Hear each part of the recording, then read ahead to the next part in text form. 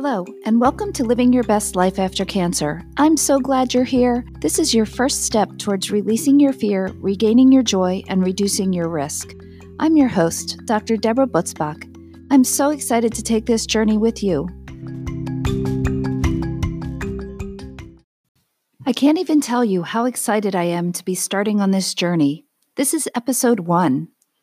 Things are crazy right now in the world with all that is going on with the coronavirus, and I considered delaying the launch of this podcast, but I know that fear of cancer is much more pressing than the chance of getting and dying from corona for many of my patients, so this is happening now. Today we are going to talk about some of the things I have seen over and over again in my years of taking care of cancer patients, and one of the many easy techniques I have taught patients to help them deal with some of the most challenging emotions they feel. But first, I'd like to introduce myself, tell you a little bit more about me and how this podcast came to be. I'm a radiation oncologist, and I've been caring for cancer patients for more than 20 years. I'm also a wife, mother of 4 awesome boys, and much more. I began my journey with life coaching when I decided I really wanted to lose 40 pounds that had crept on after pregnancy and years of stressful work. I joined a coaching group and lost the weight, but also learned so much about how to live my best life. I improved my relationship with my husband, kids, and most importantly, with myself. I stopped getting angry at work when the day didn't go the way I thought it should, stopped using food, alcohol, shopping, and other things to make me feel better temporarily. I found the inner peace I had been craving. That's when I had my epiphany. My patients need this. They deserve this. And so this podcast began. I envision this as a stepping off point once your treatment is complete. This is a guide to help you get back into your normal life and make your life even better than it was before cancer. All are welcome for sure, but if you are in the middle of treatment right now, that may need to be your primary focus.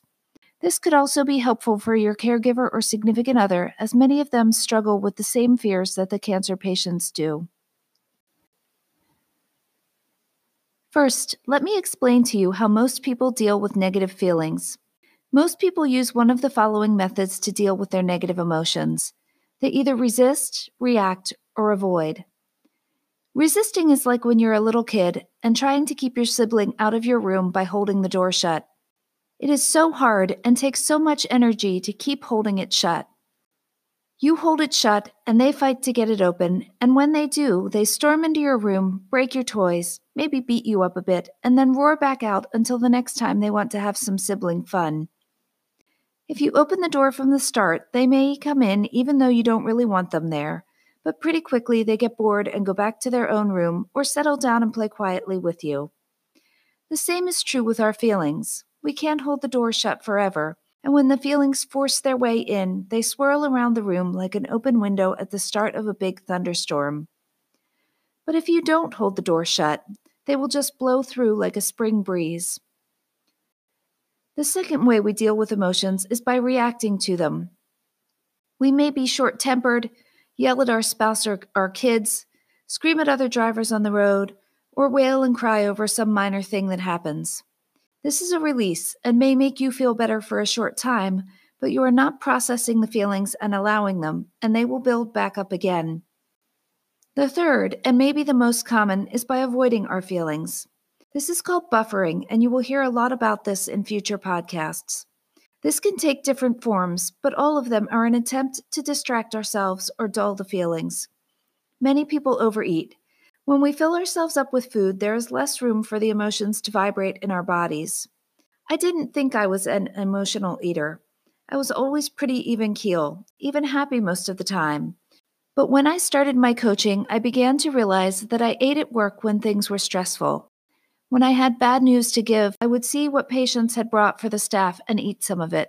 When the day was long and painful, I would have more dinner or an extra glass of wine. If there was no food available, I might shop online or play Candy Crush on my phone between patients. Some people overeat, some overdrink, some shop all the time, binge on Netflix, play time-sucking games on their phone, even work constantly. All of these are things that push down the feelings and lessen their vibrations. It doesn't address them or make them less, so they are still there when you stop whatever you are doing to squash them. So I told you I would explain some of the negative feelings I watch patients struggle with. There is so much that is not surprising.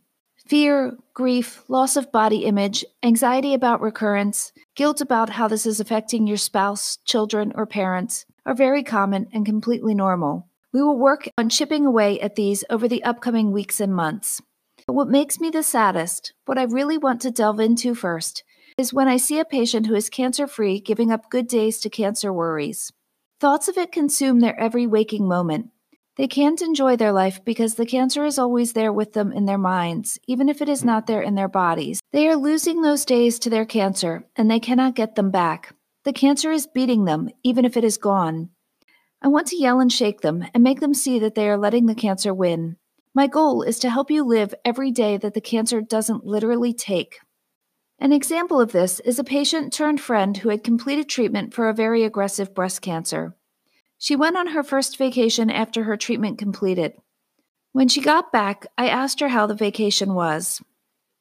She admitted that she had noticed that much of the time was spent with thoughts like, this might be the last vacation like this with my kids if my cancer recurs. I know everyone is looking at me and thinking I had cancer since my hair is just growing in. And why did this have to happen to me? These thoughts took away much of the joy in the vacation and left her feeling sad and anxious instead of renewed and refreshed. I heard her story and was struck that the cancer had ruined her vacation, even though she was currently done treatment and cancer-free.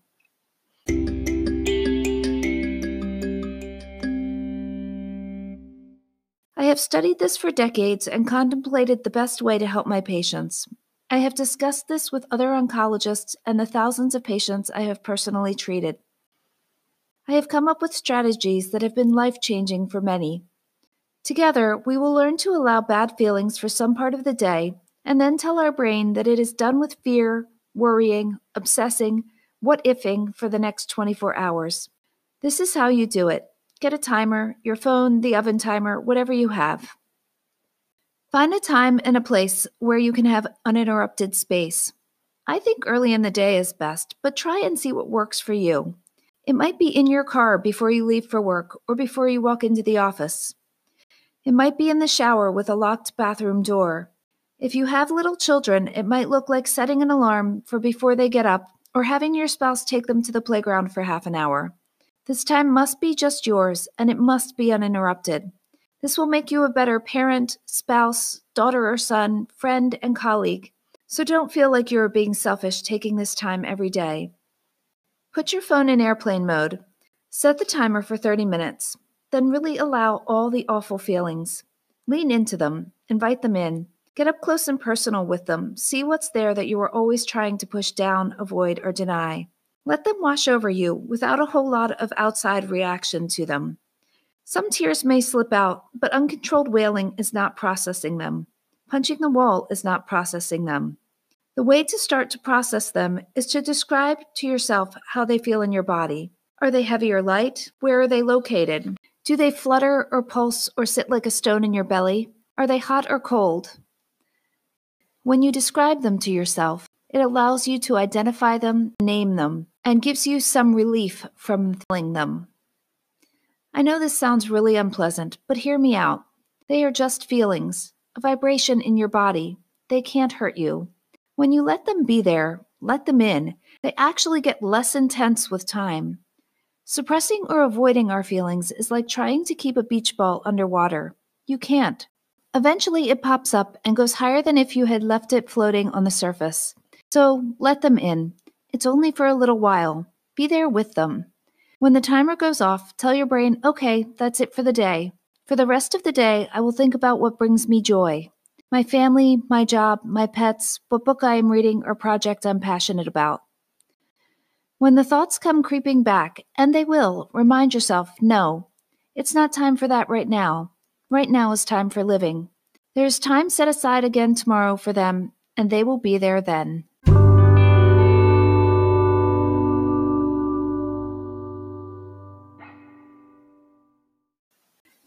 I will tell you how this looks for me right now.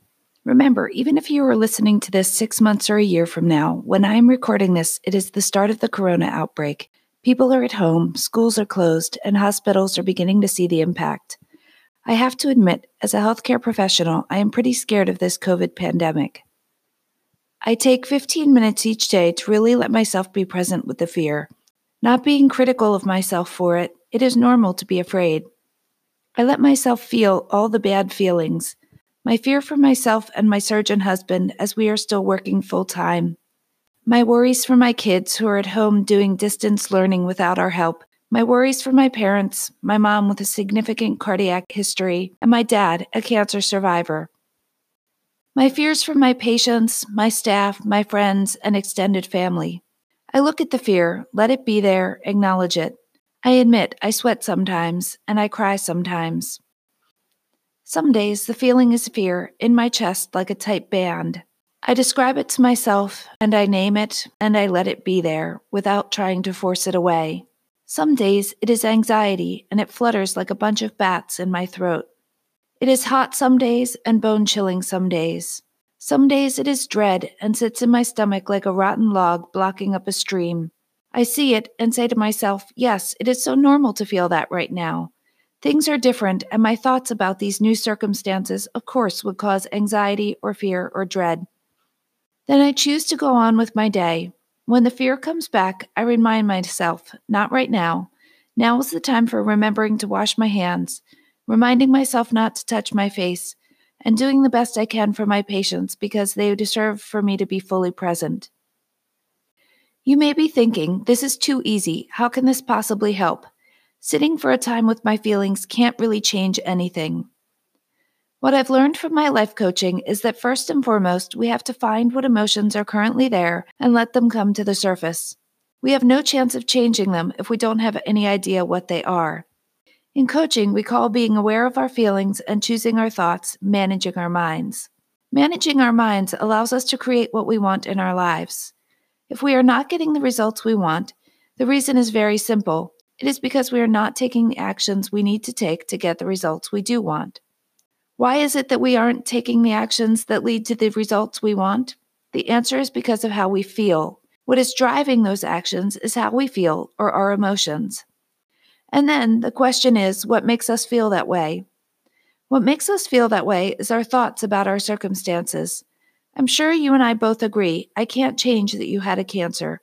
It is already part of your past, and no one can change that. But there is a big difference between the thought from my friend's vacation of this might be my last vacation with my kids, to this is the first of many vacations with my kids and someday grandkids. At this point, I hear you talking. I hear you saying to me, there is no way to know that I'm going to be okay and travel with my grandkids. You know what? You are right. There is no way to know if you will be fine, or if you will be someone who has to battle their cancer a second time. So, if there is no way for us to know, what thought gives you a better feeling? What thought helps you to live your best life today? The thought of traveling with your children and later your grandchildren. What is the downside of thinking that until life proves things to be different if at some point it does? There is no downside. Worrying does not prevent a recurrence. It does not make you safer. It just makes you miserable. In the words of Eckhart Tolle, worry pretends to be necessary but serves no useful purpose. This might seem untrue to you, but let's look at two scenarios I see often. One is a person consumed with fear of a recurrence. They often ignore symptoms they are having, may avoid scheduling tests and follow-ups, and may not do healthy things like exercising because they are drinking wine, eating, or binging Netflix to distract themselves from the bad feelings. The other person knows they have done everything they can to cure their cancer and is now working on living their best right now life. They know that aches, pains, fatigue probably have a treatment-related, non-cancerous explanation, and they talk to their doctor about them in a timely fashion. They schedule their tests on time because they think the testing will confirm that they are cancer-free. They exercise, eat healthy, and drink a reasonable amount because they are not trying to stomp down the fear. Who do you think is more likely to run into problems? As an oncologist, I would say the one not doing anything to keep their body safe and healthy. We will talk more about this at a later date, but I think we can even say that worrying may increase your risk of a bad outcome physiologically. There is evidence that stress suppresses our immune system. We all want our immune systems to be doing their best job, both to help our treatments be the most effective they can be, and to avoid all the things we don't want. A cancer recurrence to be one of the people who succumbs to a pandemic. So the bottom line, adding worry does not improve your odds. It does not improve your quality of life. You have the right to choose the thought that makes you feel the best and not the one you think might be the truth. I say that, truth, with quotation marks. Remember, we decided earlier we have no way of looking into the future and knowing which of these thoughts is true. So which brings a better feeling for you? This is the one you can choose, and that will bring you a bit of peace. To switch gears a bit, I want to talk about the 30 minutes of allowing the feelings and what you might find. A few days into this, you may find that a type of peace comes over you before the timer goes off. If you can, just continue to be present with whatever comes up.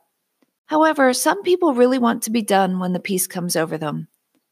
I urge you to give it at least 2 minutes more, and I really want you to be in for the full 30 minutes for the first week at least. After the first week, I recommend a minimum of 15 minutes daily. If you sit down and nothing comes to you, your mind is a blank slate, sometimes journaling is helpful. You can write about what has been the hardest part of your cancer journey or what made you the saddest. Don't be afraid of these big feelings. You are a survivor, and these feelings cannot harm you. So give it a try this week and let me know what you think.